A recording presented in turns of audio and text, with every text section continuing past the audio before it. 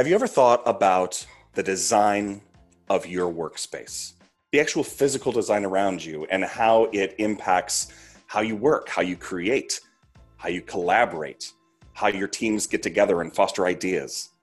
Maybe the design of your workplace right now during these crazy times. Maybe your workplace is your home office. Today's guest talks about how design and how story impact the workplace. Yes, our guest today is Steve Chaparro, a noted keynote speaker and culture design strategist. How awesome does that sound? It Very sounds like a cool. lot of fun, right? Very impressive. And like Nate mentioned before, he is at that intersection of design and culture, the design of a physical space, but then also the design of people that consume that space. And we have that conversation of how or whether physical space informs the culture or if it's the other way around, if it's the people that informs how a structure should be made or not made.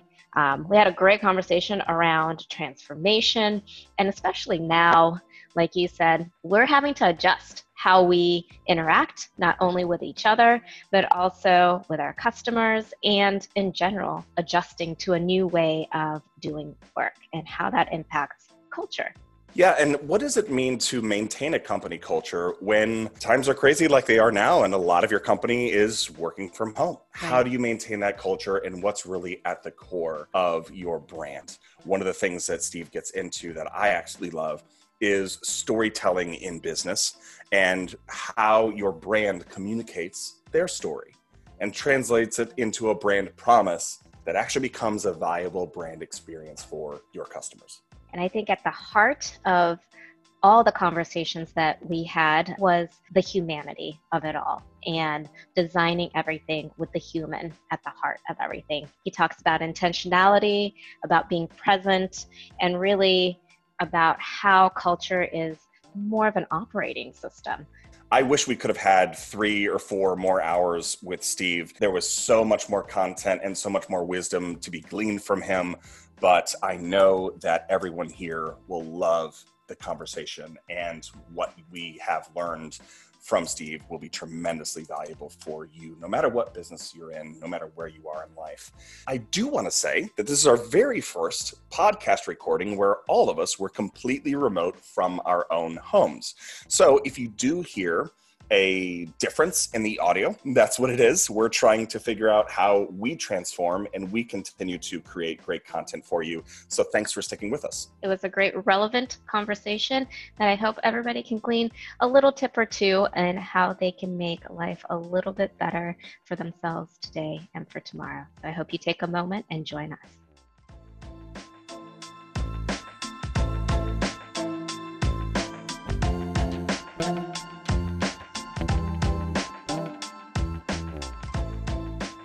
Steve, thank you so much for joining us. We're so thrilled to have you on this episode of Take a Moment. Now, we always start out with a hard-hitting question. Oh, no. So so if you're not sitting down, sit down now. Now, you're a father, yes? Yes, I am. I know you have I one have son. two boys, 11 and 14. 11 and 14. So here's our first hard-hitting question. What have you learned from your children that has changed your life? I answer that with a story. I'm a pretty hard driver in business, and I love checking off boxes. I love conquering hills. I love hobnobbing over a cup of coffee when I'm on the road. So maybe in that respect, I'm an extrovert. And I remember one time coming home on a Saturday, and I was, in a sense, grieving that I was not doing any of that stuff. I was a little bitter. I got no one to talk to, no one to have coffee with. The thrill is gone, if you will. And then I realized that I was sitting 4 feet away from my kids. And like there were two people, beautiful human beings there that would just cherish my time. And I'd been gone on the road, and here I was complaining and bitter inside my head and heart about me not being there. And so I felt really like, I use the word convicted. I felt like, so I went to my youngest son and I said, Brendan, I'm sorry. Like, I'm sorry that I've been disconnected. I feel like we're not doing something fun. We are not going to a really fun place today. We don't have this great field trip. And my son said, Dad, that's okay. I'm just glad you're here. So the gift of presence is many times what our kids, our loved ones Many times that is what people they desire of us, as opposed to all the things and all the places.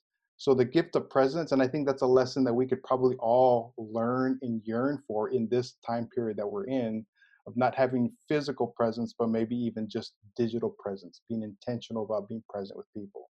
One of the things that's interesting to me, I love your idea of being present. And, during this weird time where a lot of us, the only interactions we have with people outside of our house is via Zoom. I'm wondering if it's easier for you working remotely and from home and being grounded in a sense. Is it easier or more difficult for you to kind of put the phone down, step away from the computer, and really truly be present with your family? Or is it a different challenge where you have to make a concerted effort and a different way to do that? I'll give you an answer, but ask me tomorrow and I'll probably give you a different answer because it changes day by day, if not hour by hour. I think what I'm learning about this time about being present is that all of these Zoom calls that we're having, this the whole real thing of Zoom fatigue that we're hearing about as well. I think it's because when we are on a Zoom call and we're having meetings and we're having engagements, I think we are hyper aware and even hyper intentional about being engaged on that phone call. And so I think a lot of times you have the video, you have the audio, you have the chat, sometimes you have the participant window, you have all these different things that are doing. It's almost like 7 different streams of information that's coming in at one time. And it's like, it almost like it's a hyper drain in our emotional mental bandwidth, if you will. So I think it's on one hand easier because we're forced to be intentional on these Zoom calls. And I think sometimes when we're in person, while we love that, and I think sometimes we think of the physical presence as being richer, and I don't disagree with that. And I think some people are saying that you're more aware of the micro expressions, the body, the nonverbals and things like that. I do think that that's true, but I also think that many times we can also since we do have a 360-degree awareness in when we're present with people physically, because of that, we shut a lot of things off because we intentionally make them white noise. And I think we take things for granted, at least before COVID. There's the temptation to take things for granted and turn things off. But I think with Zoom calls and this whole time that we're in right now, we're hyper aware of things. I think it's a good thing, but it's also knowing that some of the price of that is being sometimes a little more physically, mentally, and maybe even emotionally tired. A little bit more drained, right? Like system overload. Yeah, yeah. You talked about physical space, and I know you are an architect by Hmm. training. Tell us a little bit about how physical space informs culture, or is it the other way around, where culture should be actually informing this actual physical space? And just talk us through a little bit about that. Mari, you're giving me chills because this is like such a passionate question I love to think about. I think it's both. And the reason why I say that, I go back to a quote by Winston Churchill. This was in a time when in World War II, when the Parliament building had been bombed, and they are kind of deliberating over the question of, do we rebuild the same size? Do we rebuild in a bigger way?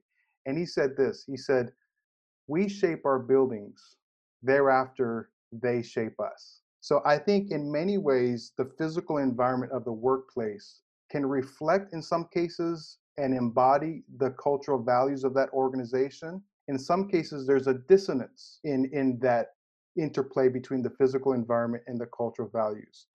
And so, if you're thinking about physical space moving forward, you could possibly redesign the physical environment, either one, to continue to embody those cultural values, or two, to use it as a tool to reshape the desired culture. And so, let's say, for instance, if we're talking about a cultural value of collaboration, if this organization truly has a value of collaboration, and you look at the spaces in which they house those activities, you could say, yes, that absolutely facilitates those. But in many cases, they don't have spaces that adequately house those types of things. They don't empower them, they don't encourage them. It actually is a disruptor, a barrier to that type of activity. So when I was at the last firm that I was at, Visionary Studios, we talked a lot about spatial storytelling. How does the space tell the story of the organization that you're in and say some of those values are, again, collaboration, innovation. If you value transparency, what can the materiality of the things that you use to build your spaces, how do they all reflect that? Many organizations that understand that their current environment doesn't facilitate that, then they can use design as a place to reshape that environment, to also reshape the culture itself as well.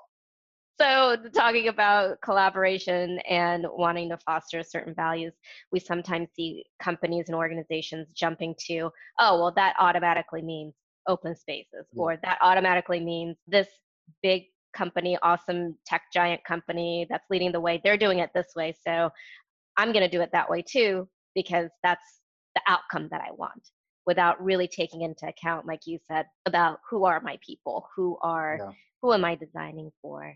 Tell us a little bit about that importance of knowing that your employees just aren't beings, Yeah. that they're all interchangeable, but Yeah. they are actually unique to that Absolutely. company that you have. Yeah, I think a lot of when the open plan became very prevalent, say 6 to 9 years ago, we looked at the Facebooks and you looked at the Googles and we thought, oh my gosh, that was a wonderful place. Like, I want that. I also warn people to understand that many times those early open plan spaces were the product of ideas that came about 10 years ago. And so even the Googles and the Facebooks have learned and matured and evolved even since the open plan became very prevalent.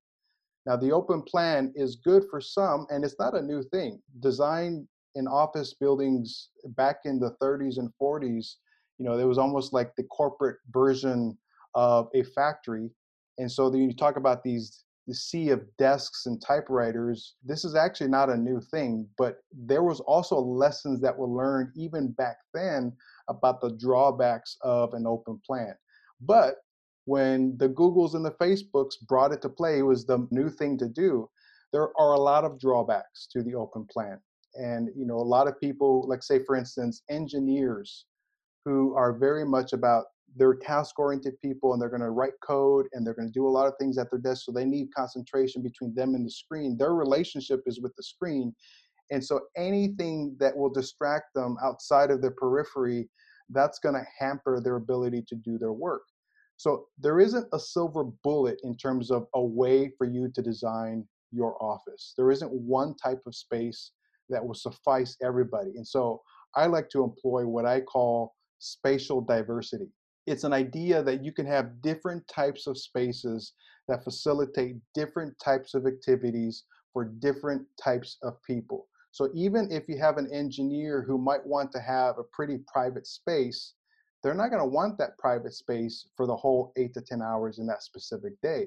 They may relegate a certain part of their day where they're going to answer emails, and they may actually go into an open area on a sofa or on a love seat or whatever, and actually just have the laptop on their lap as they're answering emails. Some may say, well, wouldn't that require more square footage per person? I would say absolutely not. If you do it right, you apply not only psychology and art of design and the business side of things, almost the engineering, pragmatic side of things, you could actually have less square footage per person and still offer that spatial diversity.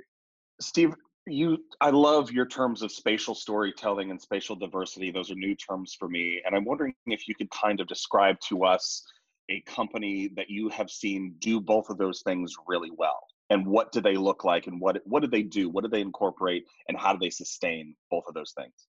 The companies that employ this type of spatial diversity and spatial storytelling are those that are going to have different types of spaces that facilitate collaboration. There could be these conference rooms that maybe you might have your team working with the client team together. So you're inviting the client team to actually work with you and design alongside you. You might have a collaboration space that only is for 6 to 8 people. That's more of a team collaboration. But also you may have rooms that are of 3 to 6 people that are more for, okay, hey, we're going to hunker down and we're going to get some real work done over a multi-day period. You can also have the open plan office. That's a really hard place to make a phone call. So a lot of times they're really great. I love the phone booths. Phone booth example of being able to go into a 4x4 room and just make phone calls or even take a video call, and you don't need to worry about the ambient noise. It's pretty soundproof. You have open spaces to just commune and get together, hang out, either after hours or at lunch. It's really facilitating all those different types of interactions that are really powerful. I wonder, you're a culture design strategist, and that title is awesome and it implies a lot of things. And I'm wondering what your perspective is on the kind of new state of affairs where many of us find that we're working from home. And in companies of all sizes, how do those companies maintain a sense of their culture, of their own diversity, of their own storytelling when everybody is working remotely? Can that be done? And if so, how? Absolutely, it can be done. And I think a word that I referenced before is the primary lens through which we can think about that. And I think it's intentionality, to be very intentional. I remember when I was in the real estate development world back in the housing boom in the early 2000s, and we were making money hand over fist. We weren't actually being good business people. We didn't have to be because the houses were selling themselves, houses were rising. And it's like all we were doing is we're basically order takers, almost like waiters and waitresses. But then in 2005 and 2006 hit, and we were no longer managing profit, but we were managing loss. It's almost as if the tide had gone out and we were left exposed with our bad practices. I almost feel like that's where we're at right now. The tide has gone out, and the luxuries, the things that we took for granted, all of these different things are no longer here, and we're left exposed with who we really are in terms of our work practices, our workflows. Do we really trust each other? That's another thing too. I mean, if we had trust issues before, how much more might those be revealed today when we can't peer over someone's shoulder and check on their work every single minute of the day? And so I think what this has caused is caused us to be much more intentional. Like if we're gonna reach out to somebody on Slack, we don't automatically just say, "Hey, are you done with this, XYZ thing?" It would be nice, hey, like, if someone came at you with like the first thing in the morning, 7:30 in the morning, with enough, checking in on you, first tongue-in-cheek response is, "Well, good morning to you too." I think this has caused us to slow down, to be a little bit more intentional, a little bit more human, a little bit more grace-filled in terms of, hey, I understand we're probably not going to get as much productivity as we did before. If we're really honest, we didn't get a full 100% productivity anyways when we were working in the office. So now what can we do to be a bit more graceful? Because I truly think that everyone is collectively going through this journey of almost grieving the pre-COVID world. And I think when you're grieving, you talk about the stages of grief, there has to be some grace to allow each individual person, let alone a team and a company, to go through that process itself. So I think intentionality in our communication, in our schedules, in our productivity, having some rituals that when we have a Zoom call, what are some opening things that we can do so people can check in and not just jump in straight to business. But one of the beautiful things that's going to come out of this is that our teams, our companies are going to be much more human. I think this has almost been a time for the collective humanity to breathe, rest, and ironically be more present. And empathy, right? Yes, Talk about empathy is that a big part of that. understanding, the giving people grace is kind of along the lines of empathy and Yeah, really understanding, hey, we're all in this together. At the yeah, end of for the day, sure. we're all Yeah. in this together. Tell us a little bit about how you define culture. 'Cause I feel like sometimes when we talk about culture, everybody automatically jumps to, oh, it's that ping pong table in the break room, or it's the happy hours, and that defines culture. But like you said, now having to be more intentional, be more present, it gives us that time really to reflect on what does culture actually mean. Yeah. I love to define culture with one concise sentence, and I think everyone strives for that. And I think I would say that culture is really about defining the norms, the behaviors, and the customs with how people work at an organization. You can almost think of it as the operating system of an organization. There is the hardware, right? You can think of the hardware, and those are all the technology infrastructure, maybe design of the organization.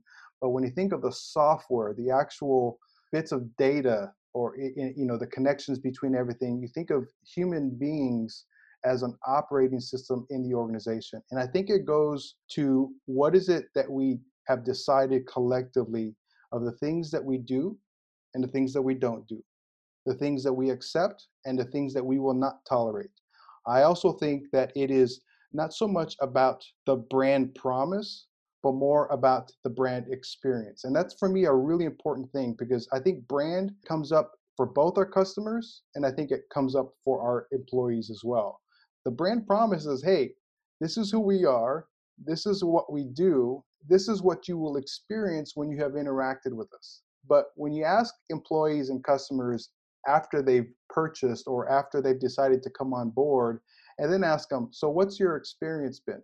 And how does that align with the brand promise, whether it's for the customer or the employee? And so all of these things become part of it. And I think there's so much to talk about in terms of culture itself. But I think as kind of like maybe an opening discussion, I think that would be what I would think about culture. Steve, I know for almost since you were a child, you've had this fascination with architecture and structure.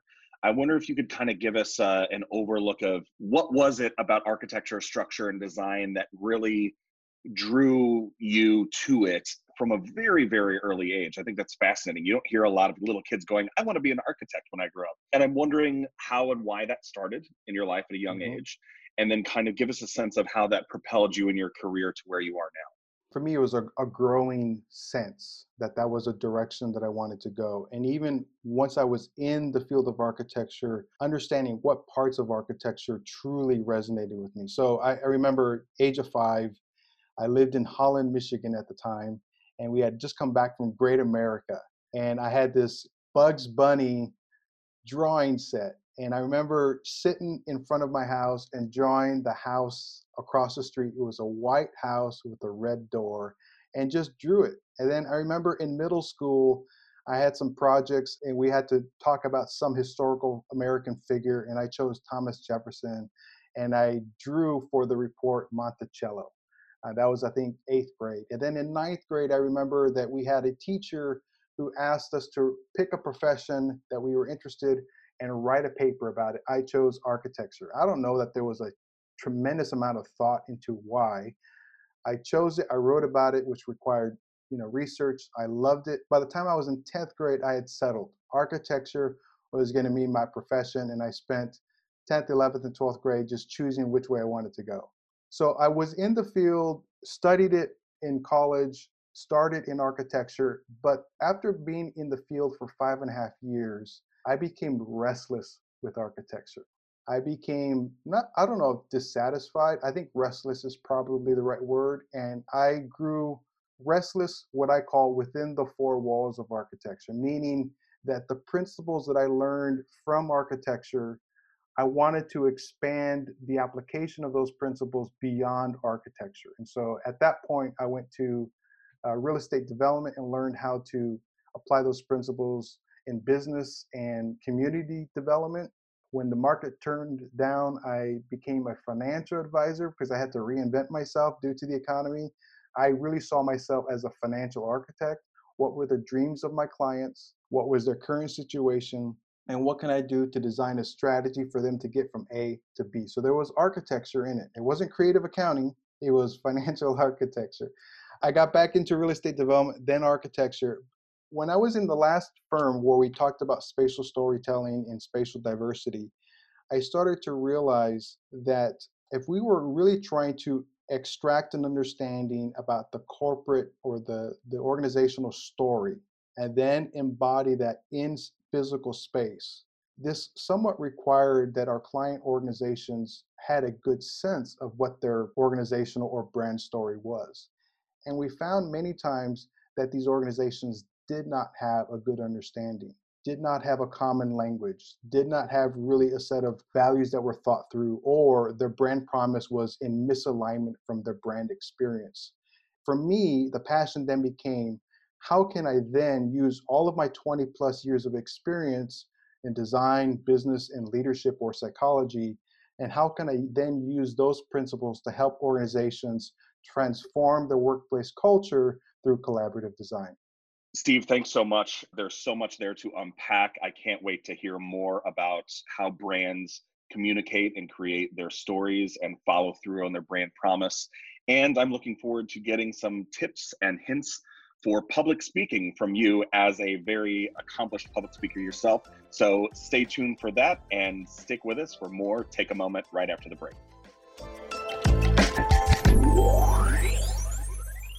Hello there, Josh Reed here, producer of Take a Moment. During our conversation with Steve Chaparro, we recognized the need for empathy and understanding during this difficult time caused by the COVID-19 pandemic. For those working remotely from our homes, it's a very different culture, and the need to pivot and rethink how we do business in the future is more important than ever. But Genesys is here to help customers with rapid response options for increased demand and remote teams. For additional information, please check out the resources below on Genesys.com.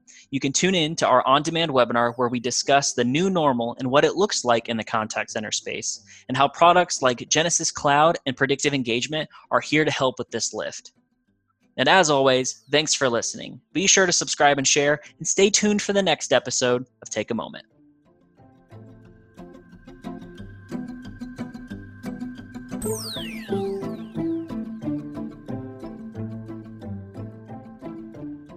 And we are back with Steve Chaparro, who is a design strategist. And we just had a great conversation with you so far. And I want to kind of continue off of what you mentioned about your experience and all the different ways you've been essentially architecting your career. A lot of the things that you talk about, you've been involved with culture design in a vast variety of industries, from big business all the way to churches. And I'm wanting to know, is there a common thread? Is there a common human thread that you're seeing across all of these organizations that you've had the opportunity to work with? Yeah, I would say that the common thing that I've seen is that leaders are human. And the challenges that leaders face at a corporate business environment in the boardroom are the very same leadership challenges that church leaders may face, or nonprofits, or in civic government. There are a lot of challenges. And it goes back to, I constantly refer to this conversation I had with my father-in-law. My father-in-law, as we were beginning to have children, he gave me some really wise counsel. He said, Steve, if I want my children to change, I have to change first. Things are changing in this world. I love the Marshall Goldsmith quote, what got you here won't get you there. And that is so true. It's true for every generation, regardless. It's not about the Gen X, it's not about the millennials, it's not about Gen Z. It's about every transition of generations. And I think the world is so volatile, it's so uncertain, it's so complex, it's so ambiguous that we can't use best practices and organizational structures that have served us well in the past. And so if we truly want to adapt to the changing environment of business, the changing environment of the economy, this whole thing of COVID, I think leaders, if they truly want to see lasting, sustainable impact and transformation in the organizations, they have to look inside first. It's a culture of one, themselves. And then how does that translate to their executive team, to their management team, and to their employees at every level? I think that has been something that I've seen. I remember one time I was with an organization and they were talking about how they had pretty much been flat in their growth for over a 10-year period. And the leader of that organization believed that their physical environment was part of the problem, that the physical environment, the workplace, the place where their users, customers, if you will, would go and interact with the organization, that was becoming a lid. And so they needed to expand their facilities to a much bigger thing. The more and more I looked at it, I remember one time we were in a room with his board and he was kind of just talking. And he said, like, I don't know why we haven't grown in 10 years. I don't know what the problem is. It could be this or maybe it's me. Oh my gosh. The room, it was so silent because I had surmised by that time that actually indeed was the problem. It was not the facilities. It was not the leadership under him.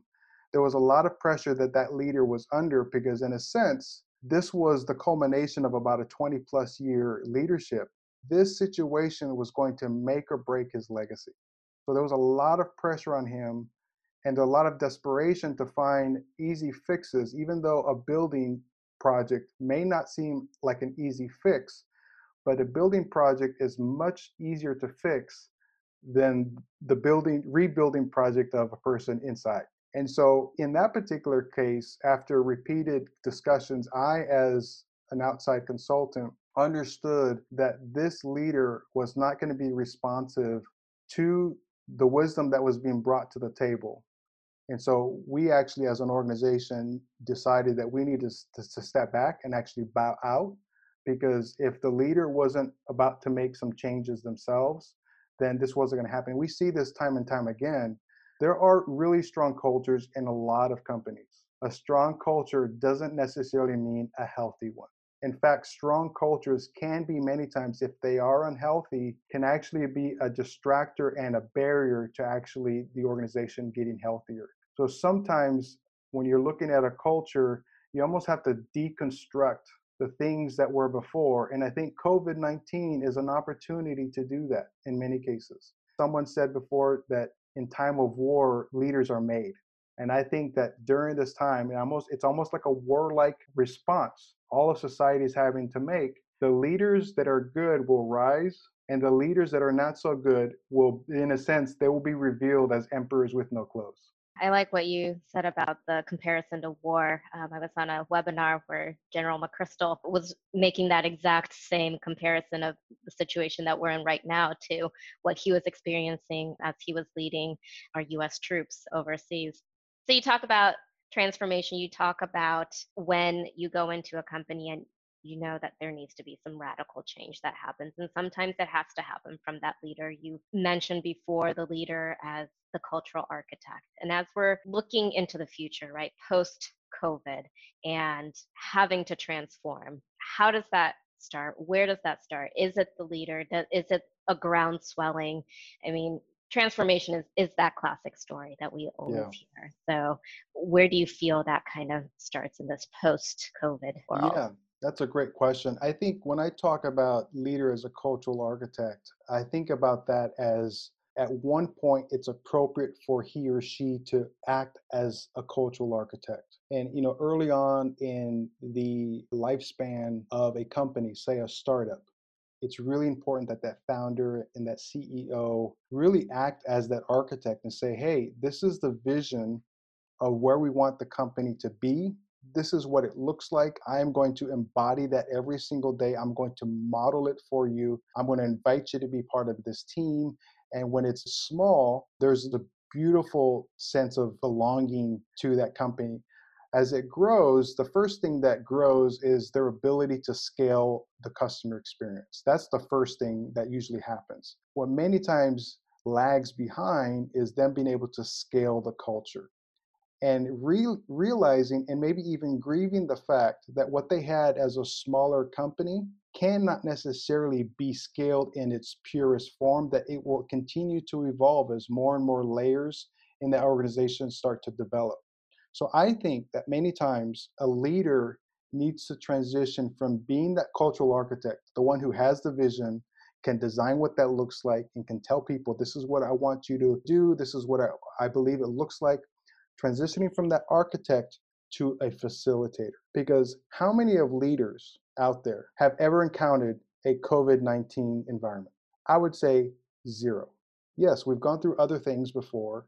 We've gone through other recessions, other downturns, all of those. Those are lessons that we can learn from that. But when we even talk to, like, my sister's a therapist, and she says, a lot of people are coming to me to help me help them figure out what the way forward is. She says, honestly, we don't have necessarily answers for them because we have not necessarily experienced a collective grieving experience like this before. So we're having to learn. So I think that leaders, when we're talking about transformation, it's about releasing control. It's about understanding that they can point in a specific direction, say, hey, we want to move in that direction, but I don't know what the destination looks like. I need you, my executive team, my management team, my employees, I need to involve you to help us collectively understand, collectively make sense, collectively come up with ideas, prototype some of those ideas, and test those moving forward. And obviously, that comes from my design thinking background, that this human-centered design, having empathy, when a leader is able to think that way and say, I don't have all the answers. If I hire a third-party consultant, they won't have all the answers because they don't know our culture better than our employees do. So if the employees are, in fact, the best subject matter experts of our culture, why not harness that collective genius and have them help us determine what that looks like? I think a leader, in a sense, needs to declare sort of the spirit of what that direction looks like, but allow the employees to help give flesh to that idea. Steve, give me a sense of your concept of story. I've heard you say the word story a lot. I know you have spoken about story quite a bit. You and I are both fans of Donald Miller, Story Brand Approach, and Nancy Duarte's work and her books as well. Give me a sense of how you would recommend that businesses shape their brand story, and also how they're able to deliver the brand promise and becomes the fullest extension and fulfillment of their brand experience. How does story inform that? There's so much to that. And I think my understanding of story has continued to evolve and has continued to shape as well as I read. Obviously, I'm a huge fanboy of Nancy Duarte. I'm a part of the facilitator team there. I'm also a big fan of Donald Miller. I know that they're friends and they learn from each other. One of the things that I learned most from the work at Duarte is that when you're talking about story, the hero of that story is not the company. And that was something that was really interesting and powerful for me to understand. And because a lot of times when we think about marketing and brand story, it's like, hey, here we are, we're a great company, we have these services, products, or experiences. We think they will make your life better, and here's why you should work with us. As opposed to, hey, we understand that you are this likable character and you're going to encounter some problems. Here is a way for us to articulate the problems that you have. We're going to come into your story, into your journey as a guide. We have some methodologies, some products, some services that can help you along that journey so that you can go from point A to point B in your story, and you're going to emerge triumphant. You're going to emerge transformed in your journey. For one, comes down to first understanding your target customer, understanding their pain points, their wants, their needs, their desires. What is the transformation that you want to see them experience after and during working with you? It's important, one, to understand your customer, your user, your client, whoever that is, and then understand how you as a company are uniquely qualified to deliver an experience that delights both them and your employees.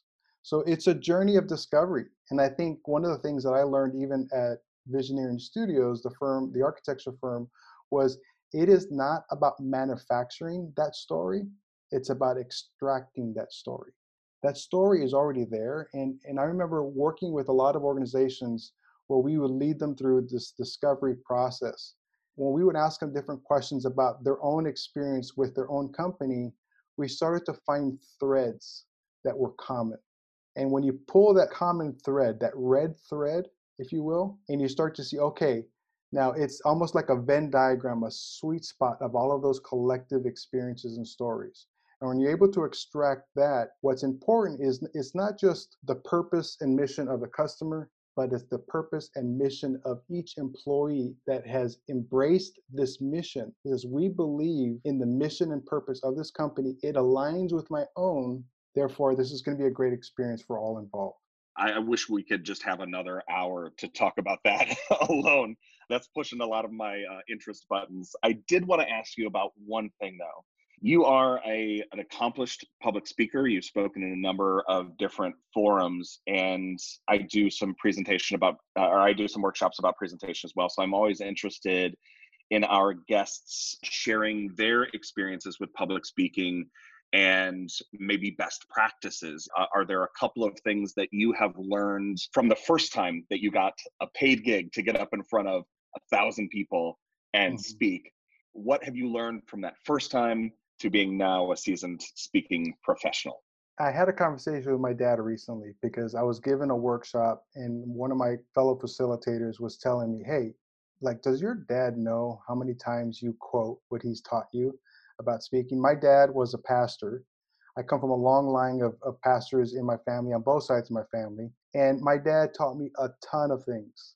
One of the things he talked was about just having eye contact with people.